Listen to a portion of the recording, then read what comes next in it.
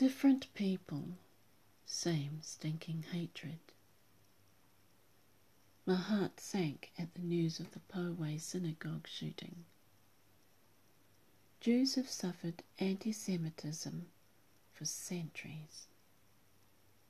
6 months after the Pittsburgh shooting, the Poway gunman attacked during Passover, claiming inspiration from the Christchurch murderer. Just like his hero, he'll be lucky to be mentioned here for more than the first day, and some of us won't give his name any airtime. The Poway shooter said that Jesus Christ was one of his heroes.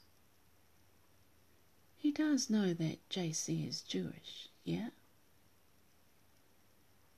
I don't want to say anything more about those two terrorists. Losers, the pair of them. They have more in common with the suicide bombers of Sri Lanka. Killers, all of them.